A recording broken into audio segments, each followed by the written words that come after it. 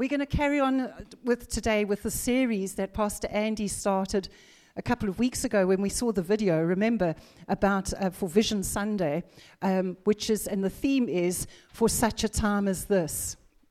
And I think last week, if you weren't here last week, I would highly recommend listen to the message. It's available on the website. It's available on the app. There's a link in the email. This stuff is accessible all the time, okay? But it was a brilliant, brilliant message that Chris preached on last Sunday about knowing the time that we are in. And he took us back to Matthew 24, and it's the account where the disciples are actually asking Jesus this question, and they said, what will be the sign of your coming and of the end of the age? Do you remember that? And Jesus says these words in Matthew 24. He says, nation will rise against nation and kingdom against kingdom. And there will be famines and pestilences and earthquakes in various places. My word, you just have to watch the news. Hey, just this week, apart from this week, but look at the fuel crisis, the economic crisis. The world is in chaos, absolute chaos. The war in Ukraine that, praise God, Nana managed to get away from on the 24th of February a year ago. There's strange objects in the sky in America and Alaska and Canada that are being shot down. This week alone, this massive earthquake in Turkey, Turkey and Syria, 28,000 dead, and they're expecting the number to double. So, we are living in uncertain times. There's no such thing as a job for life anymore. Do you remember in the old days, you could go to school, you could leave school, and you could join a company, and you could stay there your entire working career. I think, oh my word, how boring. But anyway, but it was available. But that just doesn't happen anymore. There's no such thing as a job for life. There's nothing stable. And yesterday, going out on this outreach yesterday was a real eye-opener. It was absolutely fantastic. But you just had to speak to people. And it's on everybody's mind. Everybody is aware of the times that we are living in. And we need to recognize the season that we're in. But we're going to be like those sons of Issachar. Yes, we recognize the season. We look at the signs. But we're not just going to be focusing on this has gone wrong and this is happening. But we got to know, what are we going to do? Like the sons of Issachar, what are they going to do during that season? Not for only just for themselves, but for Israel, what Israel needed to do. And in the Bible, we see some people that have been at a certain crossroads in their lives, but they've not discerned the times. And we see the outcome of those when they've turned their backs on those God moments in their lives. And we think of the guy called Saul, King Saul, who lost his kingdom. Esau, who lost his blessing. It got stolen under his nose by his own brother Jacob. He had arrived too late. Somebody from the New Testament, Ananias and Sapphira. Remember what happened to them? They missed out on a move of God. By lying to the Holy Spirit, they dropped dead. Ananias and Sapphira. Chris touched on last week the foolish virgins, those that weren't ready, they weren't prepared. And then the bridegroom came and the door was shut and they were excluded. So we're not going to be part of that, okay? That's the bad news out of the way, okay? We're just going on to the good news now. And like Pastor Andy explained a couple of weeks ago, that there are two Greek words for time. One is chronos, where we get that word chronological, anything to do with chronos and time. It talks about the actual moment, the approach to time, so whether it's seconds and minutes and hours and days and weeks and months and years. That's a chronos. And then there's this word kairos, which is a moment for opportunity. It's an opportune moment. It's a God-ordained moment. And I love what the Webster definition says. It's a time when conditions are right for the accomplishment of a crucial action. Like the sons of Issachar, who recognized the times that they were in, but they also knew what to do in those times, in that kairos. And this is what this is all about. It's a time when conditions are right for the accomplishment of a certain action. We're not just going to sit on our rusty dusties and say, look at the signs. We're going to do something about it. It's a moment when something significant is happening.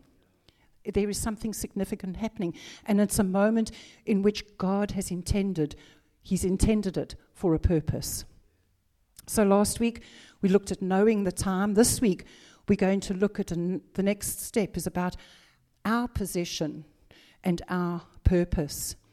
And we're going to be looking at a couple of examples of men and women in the Bible who have gone before us and who God positioned for his purpose.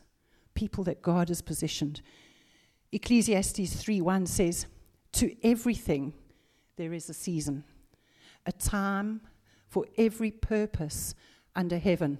I think I often hear this, people say, there's a reason for everything. And I think, actually, no, I don't believe that there's a reason. Sometimes bad stuff happens, But to everything there is a season. There is a season, a time, a kairos for every purpose under heaven. Another translation says there's an appointed time for everything. There's an appointed time. And we read in Daniel chapter 2, the Bible says that God changes the times and the seasons. He's the one who changes the times and seasons.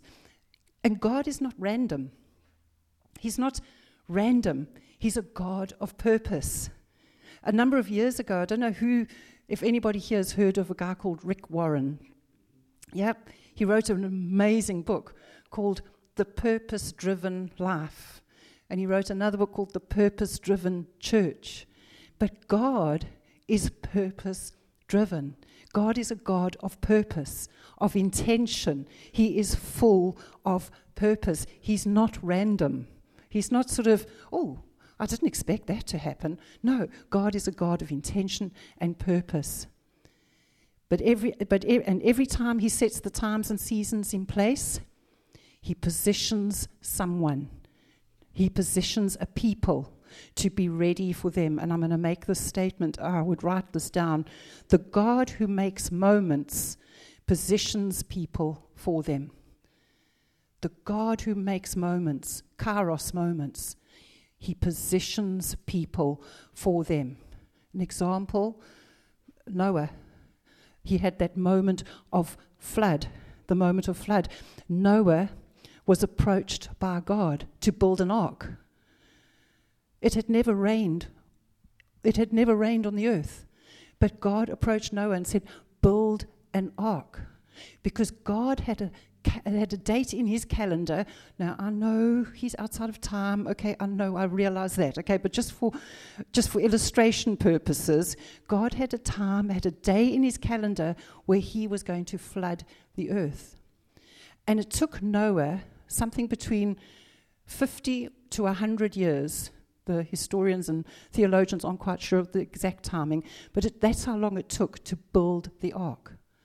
So God sets the moment in motion. He says he knows when he's going to flood the earth, but then he sort of steps back and then he positions someone. He says, Noah, I want you to build me an ark, and it's going to take you between 50 and 100 years, so you better get busy. So God is a God of moments, and no moment has taken him by surprise. Noah had that moment, which took place 50 to 100 years later. The God who makes moments always positions people for them. And that's what he's doing here amongst us. So there's Noah on the moment of flood. We see Esther, a moment of salvation for such a time as this. Come on, so take that down. Sorry, I was just pointing out to the graphic. It's okay, Johnny's a bit ahead of me, but it's fine. But we look at the book of Esther. I love book of Esther. You know, there's only 2 books in the Bible that are named about women. Only 2, but hey, we got to mention.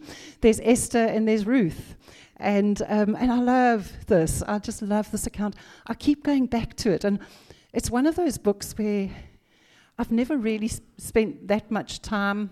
Don't know what that is. Somebody knocking on the door, or maybe the flag fell down. Oh, that's okay. Don't worry about it. Don't worry about it. We'll pick it up after. Thanks, Steve. But we're looking at the account of Esther. Okay, thanks a lot. The account of Esther takes place in Persia, where there was still a large number of Jews in exile. So, and Persia, this is a huge, big area. It's a big land. And there were a number of Jews that were still in exile living in Persia, and Esther was one of them. And this account of Esther, there's something, this young girl had nothing going for her. I kind of can relate, although in some ways I'm not the same. But you know, sometimes people can sort of be born with a silver spoon in their mouth. Other people, not so much, you know. And this Esther she was an orphaned Jewish girl. She was an orphan from a young age. She was an orphan Jewish girl living in a heathen country who hated the Jews. And she was a Jewish girl. And she was cared for. She was taken care.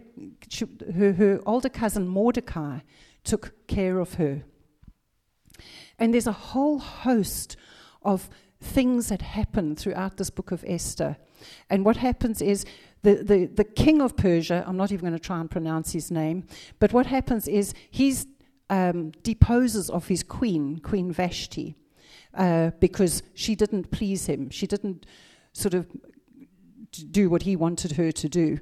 So he deposed of her. He got rid of her, said, right, you're no longer queen. So the king held a beauty contest and said, okay, I want to see all the beautiful women in this land, and I'm going to find a replacement for Vashti. And he selected Esther because Mordecai, her older cousin, encouraged her. He was always the one that was mentoring her, encouraging her in God's ways. But in an instant, this young Jewish orphan girl went from those circumstances to becoming a queen of a superpower, because that's what that region was. It was a superpower. The favor of God on Esther was just amazing. And throughout this book of Esther, we're not going to go into the detail, because if we tried to, we'd be here for months, because there's so much in this book.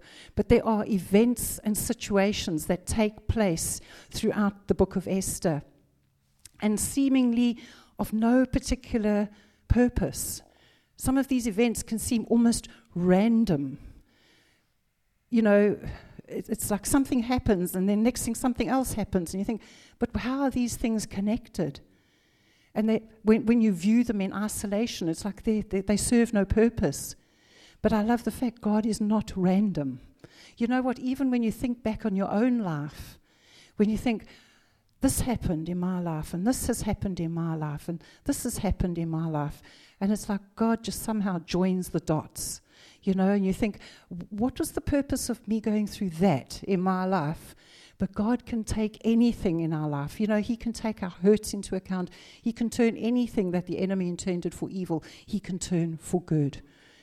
But throughout this book of Esther, we see constant drunken parties. There was a party that was 6 months long, 180 days. That's 6 months, eh? It is, eh? My maths is okay. 6 months long of drunken parties. There was a plot to kill the king. There was jealousy. There was pride. This guy, Haman, which was the king's right-hand man, I mean, he was just awful, absolutely awful. And he lied to the king about all the Jews, and as a result, the king decreed that all the Jews are going to be wiped out on a certain day. And that would have included Esther. But Esther was his queen. He didn't know she was Jewish. But Mordecai, her cousin, encouraged her to go stand before the king and plead for the freedom of the Jews. And that's when this well-known scripture from Esther 4:14, he says, Mordecai says to Esther, "Yet who knows," God knows, "yet who knows whether you have come to the kingdom for such a time as this." Up until that point, Esther thought she was just the queen. But suddenly, she has to lay aside her fear, because if you just went and sort of announced yourself in front of the king, you stood the risk of being killed. He had the right to kill you, to have you killed there and then if you entered his presence without being invited. But Esther had to recognize the season. She recognized the season, the time and the season, that kairos moment, and she stepped into what was required. God had prepared everything in advance for this woman, but Esther had to step into it. It's like that kairos moment where we are situated in right now. There are things that are happening, but we need to step into it. And Esther had to face her fears, even risk her life, and go before the king, do what was necessary. And that's exactly what she did. And, when you think about it, when Esther entered that beauty contest that Mordecai encouraged her to enter, she had no idea what the final outcome would be. She thought she was just entering a beauty contest to hopefully one day become queen. But she had no idea that she was actually about to deliver a nation of Jews. God had prepared her path for her. As Mordecai mentored her, he was like a father figure. He was much older than her, and he was like a father figure to her. But he would mentor her and direct her into taking the right paths. Something to be said about having a mentor. Hey, it's so good. We've got the Holy Spirit. We have the Comforter. We have the Parakletos. Let him also lead us and guide us and direct us. But all Esther had to do was walk onto that right path. And she walked into the very favor of the king and God's prepared plan. And as a result, she landed up saving all the Jews that were in Persia. An interesting thing about the book of Esther is that God is not mentioned once in the whole book of Esther. But his fingerprints are all over it. His fingerprints are everywhere. Throughout the book of Esther, God is working behind the scenes constantly. And at times I think we can go through a season when it seems like God has left you, when it seems like things are happening so randomly. But you know what you can know? He has not left you. His word says he will never leave you. He will never forsake you. His fingerprints are all over your life. Even in the midst of the storm, in the midst of the trial, like how can anything good come out of this? Watch what God does in your life. Maybe you've done what you thought he wanted you to do. You might even have moved to where you felt he wanted you to be. We've experienced this multiple times. But it can seem like nothing's happening. But nothing's happening. And I loved what Chris shared last week, about perseverance, that we need to persevere. Sometimes God moves us. But then we just need to persevere. Just stay faithful to the call. Just stay committed. Stay on that path.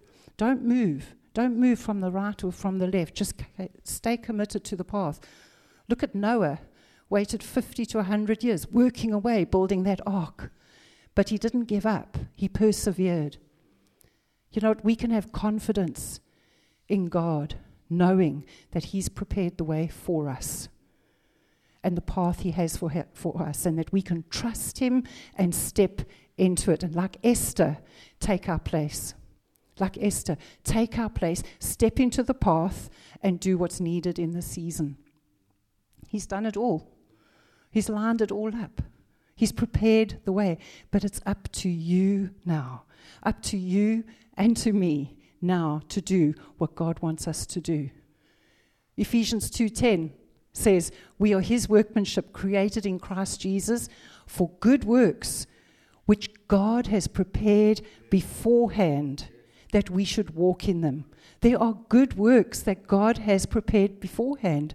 We're not saved by good works, but there are good works that God has prepared beforehand that we should walk in them. Because the God who makes moments, the God who makes those kairos moments, positions people for them.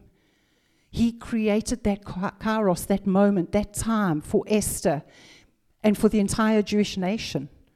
But he had positioned Esther in place beforehand for such a time as this. So we're looking at position and purpose. So we've looked at Noah, we've looked at Esther, and I want to touch on something a bit unusual. And you remember the account when Moses was leading the children out of Egypt and they'd gone through the Red Sea, and then they entered this thing called the wilderness of Shur. The wilderness of Shur. And they went into this wilderness, and the Bible says that for 3 days they were wandering around in this wilderness. There was no water. There was no water. And I think it's a pretty hot place. You're talking Egypt, desert, wilderness. It's hot, it's dry, it's thirsty. But they came to a place called Marah, and they found some water. But the water was bitter, and they couldn't drink it. And so Moses cried out to the Lord and said, we've been marching for 3 days, but there's no water available. And so God pointed it out, there's a tree. Pick up the tree, throw the tree. I'm not sure if it was the whole tree or just a branch of the tree, but throw it into the water. And he did that, and the bitter waters became sweet, and they were able to drink that water. And Chris said this not so long ago. He said, when is the best time to plant a tree? Well, in this particular instance, the best time to have planted that tree would have been at least 7 years before. And if you're wanting a tree that produces beautiful fruit, it's no good planting it now. You should have planted it anything between 5 and 15 years ago. Otherwise just go to the shops and buy what you want. But that's how long it takes. But God had that tree planted in the right place, knowing that the children of Israel are coming through into this desert, however many years before, to make those bitter waters sweet. God positioned that tree. And if God can position a tree to save the children of Israel, how much more can he position his people today who have the Holy Spirit living on the inside, leading us, guiding us, directing us? Anything could have happened to that tree in the process of time. It could have been struck by lightning. It could have been eaten by insects. It could have decayed, all kinds of things. But it didn't. The tree stood there. I think God put in a big fat angel around it. Well, not a fat one, but a big angel around it, and protected that tree because there was a purpose for that tree. There was a purpose for the tree. So if God can position a tree to bring about his purposes, how much more he can position you and I. But throughout these examples, we see God has gone ahead. God has gone ahead, even when it seems at times that he was absent. But you know what? We sang that song about the goodness of God. And all my days you've been faithful. But the goodness of God was manifested in the time that it was needed. That's when it was manifested. Acts chapter 17, verse 26 says that God has determined our pre-appointed times and the boundaries of our dwellings. You're not here by accident. You're not here by mistake. God has determined. He has determined our pre-appointed times, kairos, and the boundaries of our dwellings. The fact that you're here today is not a coincidence. We're not here by accident, but God has a plan and a purpose for each one of us, individually and collectively. So what is our purpose? What on earth are we here for? It's a good question. What on earth are we here for? I'm glad you asked. Number one, kingdom representatives. We are here to represent the kingdom of God, a kingdom that is countercultural to the one that people know. The kingdom of God is different to the kingdoms of this world. And our purpose is to make the kingdom of God known and to bring people into it. We are in this world, but we're not of it. It's so important. We're citizens of the kingdom of God. Our citizenship is in heaven, but we represent God as his ambassadors in this earth. That's what we're here for. What's our purpose is to know God and to make him known. To know God and make him known. Not to make him famous. He's already famous. It's to make him known. You know, the Apostle Paul said in Philippians 3, he said, that I may know him, become intimately acquainted, thoroughly acquainted with him. It's not just about the name of Jesus, it's about knowing him and making him known. You know, we were out on the streets yesterday witnessing. It was an amazing time. It was the best thing this church has done. I tell you what, forget breakfasts and ladies' breakfasts and men's. We'll organize some more. But what happened yesterday was of such significance. It was so important. It was the best time spent. But it's about making Jesus known. That's what it's about. And you just start talking to people. You start engaging with people. Oh, it's sad. Really. It's just such an eye-opener. So how can we make God known? How can we make the kingdom of heaven known on this earth? And I think it's through loving and serving our church and community. By revealing the goodness and the kindness of God. This is how some people were embarrassed to receive a flower yesterday or to receive a Yorkie bar. They didn't want to. They're not used to having things handed to them for free. And but we need to display the love and the kindness and the mercy of God. And how do we do that? By meeting physical, practical and spiritual needs in the community. This is how we do it. And yesterday's Valentine's Day outreach was the first of many, where we shared the love of God on the streets of Waterlooville. But we've got lots more planned for this year. Next Friday, pop-up play. We're going to have at least 60 adults in here next Friday morning for 2 hours. The doors will be locked. They'll be stuck inside. Opportunity. Get around the people. Come on, we've got to make the most. Make the most of an opportune moment. This is what it's about. It's about getting them in. Movie nights. What on earth are we doing movie nights for? We're revealing people a box of popcorn, a hot dog, and some cool drink or a tea and coffee and a movie.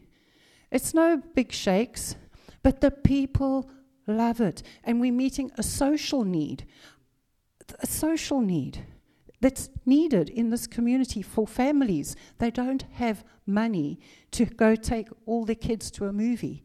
So we're making this place available for movie nights to meet just a social thing. But in the midst of it, we are sowing seed.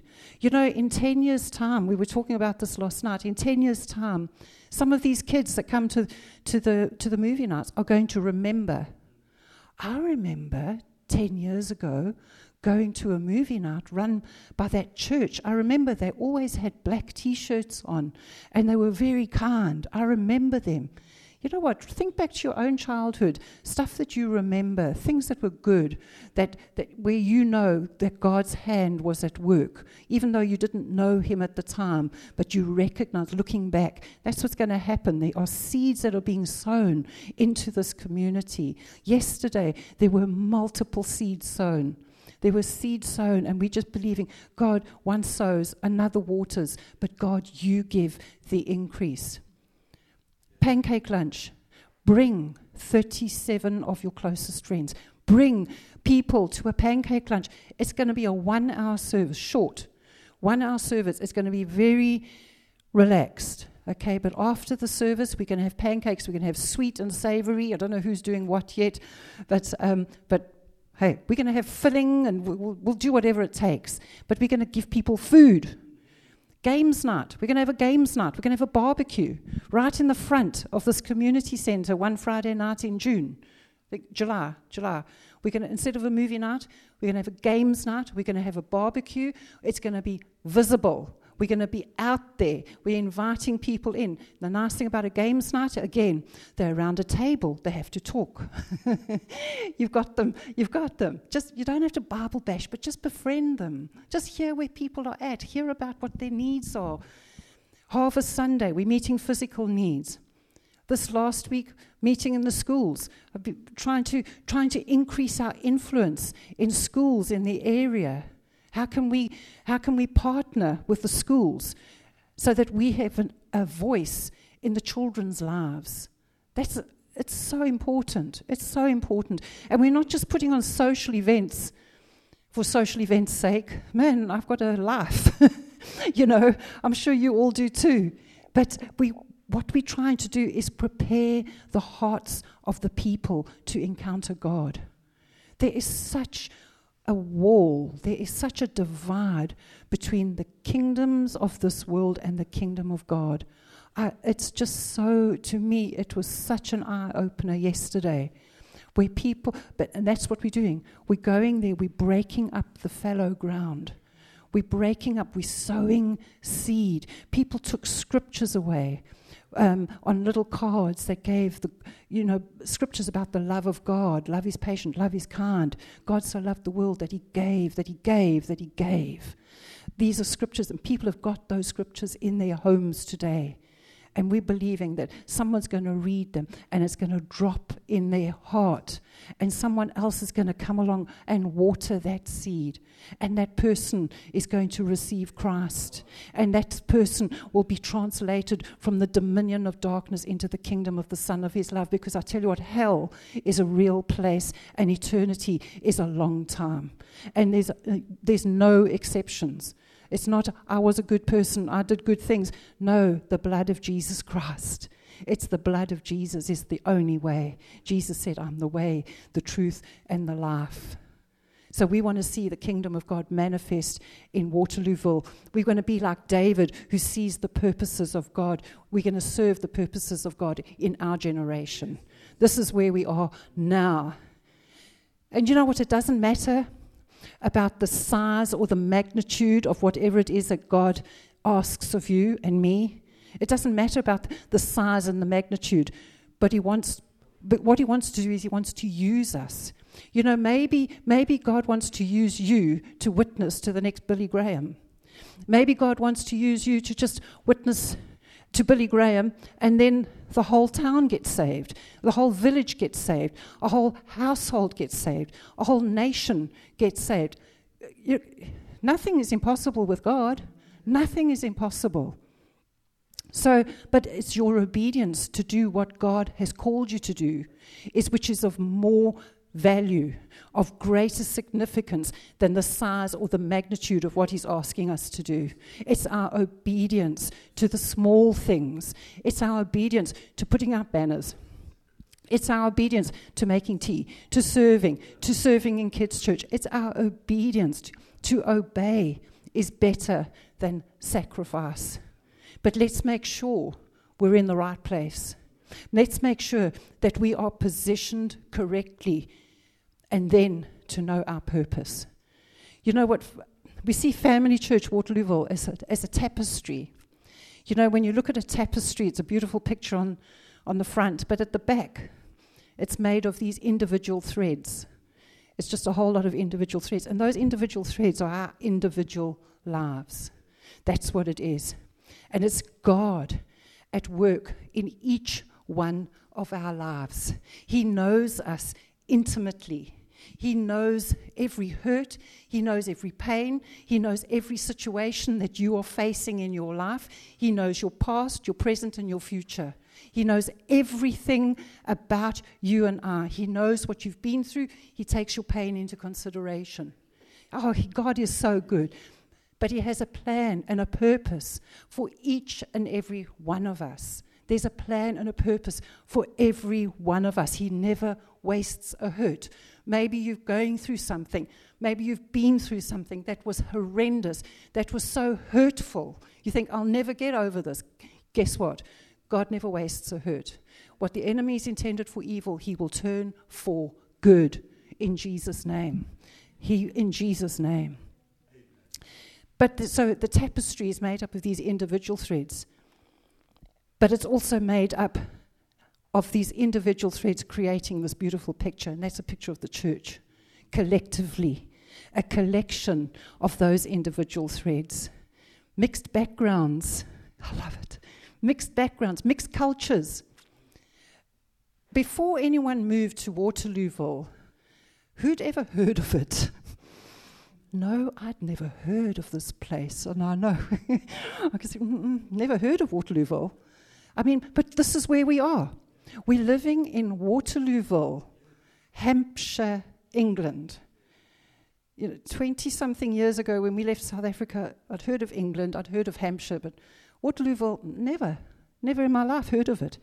And when I think of the people that make up these threads in this church, all the different places that people have come from, and just I try to list some of the countries, and Romania and Poland, America, South Africa, Zimbabwe, Romania, Zambia, Ghana, South Africa, England. Sorry, what's that? Jamaica, yes. Who else? Have I left anyone out? Ukraine. Anyway, you know what I'm saying. But God's got us all together, this little melting pot of different backgrounds, different cultures, different nationalities for this season, for this time, this Kairos time. We're not here by accident. God's not random. He's not random. He's purposeful. And at times He might seem absent, but His fingerprint is all over your life. His fingerprints are all over your life. I love this. Waterlooville, God is working behind the scenes. When you see the account of Esther, God had been working behind the scenes. And the people living in that region were oblivious to it at the time. But then, as a result of her obedience, a result of her stepping out in faith to go and request that the king would stop this decree, the whole nation was saved, including herself. And it's the same way. God is working behind the scenes in this town, in Waterlooville, that people are oblivious to. They are totally oblivious. People are walking around with blinkers on. It's just so amazing. But so what is our purpose? Our purpose is to know God, to make Him known, to meet physical, practical, and spiritual needs, to represent the kingdom of heaven, the kingdom of God, and also to be used by God to bring healing and recovery to broken people. Luke chapter 4, verse 18, Jesus said these words, "The Spirit of the Lord is upon me, because He has anointed me to preach the gospel to the poor. He has sent me to heal the brokenhearted, to proclaim liberty to the captives and recovery of sight to the blind, to set at liberty those who are oppressed." These words were words that Jesus quoted from Isaiah. He quoted them in Luke chapter 4. And you know what? Those words are for us today. That the Spirit of the Lord is upon you, Family Church, to preach the gospel. He's anointed you to preach the good news to the poor. He has sent you to heal the brokenhearted. We were in the high street yesterday. 2 people were prayed for in the high street yesterday. Come on. We want to see people's lives touched and changed. The Spirit of the Lord was upon Jesus for a purpose, but the same for us. The Spirit of the Lord is upon us now. God has us here for such a time as this. You know what? We're believing that we know the season, we know the times, and we're positioned ourselves. That God has positioned us on purpose to reach this place, to reach these people. We're going to be like Noah. We're going to build that ark. We're going to be like Esther. We're going to lay aside our fears. I'll be honest with you. I was outside of my comfort zone yesterday, completely outside. I don't do it well. You know, some people are really excellent at just approaching people in the street. I was outside my comfort zone. But I did it. And guess what? I'm living to tell the tale. I'm here today. I'm all right. You know, I live to tell the tale. But it's time for us to step in and step up to what God wants us to do. It's time to know our purposes, roll up our sleeves, and get busy with the work of the Lord. The days are few. It's about taking responsibility. You know, something might not be my problem, but it is my responsibility. We can make it our responsibility. We can take responsibility for people's lives, for what's going on in this place. What is God doing in this time, this Kairos moment? Let's get into position for it with hearts desiring to be used.